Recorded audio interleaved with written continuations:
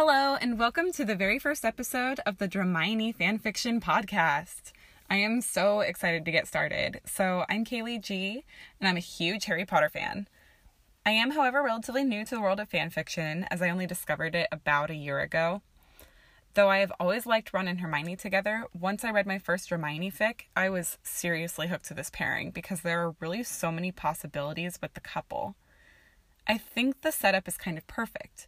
As a character, we know that Draco was raised to be prejudiced against Muggleborns and that he feels incredibly entitled as a pureblood. But we also know that he's really smart.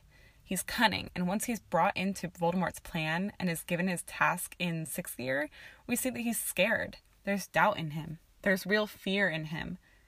And all of this leaves a lot of room for all kinds of redemption arcs for him, as well as pairing him with our strong, smart, independent character, Hermione. She's intelligent, and she's intelligent in a way that she can hold her own against someone like Draco as he navigates many different scenarios.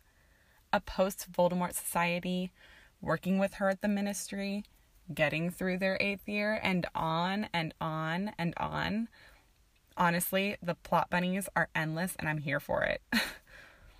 So, here's how this podcast is going to work. For each season, I'm going to pick a popular fic, and will, of course, make sure that I get permission from the authors to read it first. I'll start the season with an intro and summary episode that's kind of similar to this one.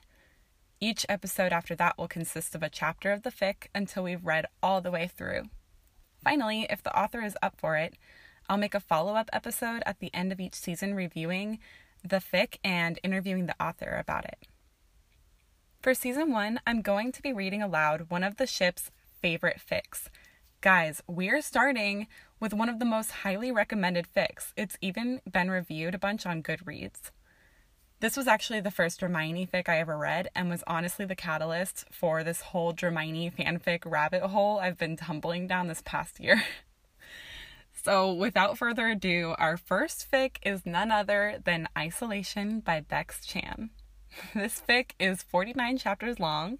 It was first published in 2010, and the epilogue was updated in January of this year. If you haven't read it yet, you are seriously in for such a good ride. This fic is a slow burn, it's captivating, and it's just so well written. Bex Chan is a great writer and really presents these characters and the situations in believable ways. Okay, so let's get to the summary. He can't leave the room, her room, and it's all the Order's fault. Confined to a small space with only the mudblood for company, something's going to give. Maybe his sanity. Maybe not. There, she spat. Now your blood's filthy too. Ooh, it's so good. Okay, so Bex Chan also has a more in-depth summary that gives more insight into the plot. So here goes that. Post Half-Blood Prince. Ron and Harry are Horcrux hunting, and Hermione has been left at Hogwarts to help the Order make it safe for all the other students. Draco is forced by Snape to stay in Hogwarts for his own protection, but he can't leave the room he is given, Granger's room.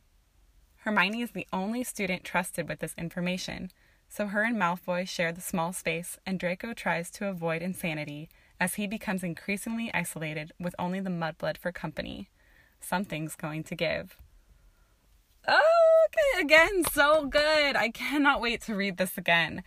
Finally, I do need to give a little warning that there is mature content and themes and explicit language in this fic. And so, with that, and with Bex Chan having graciously given her permission to read this fantastic work of art, we're going to start reading Isolation in the next episode.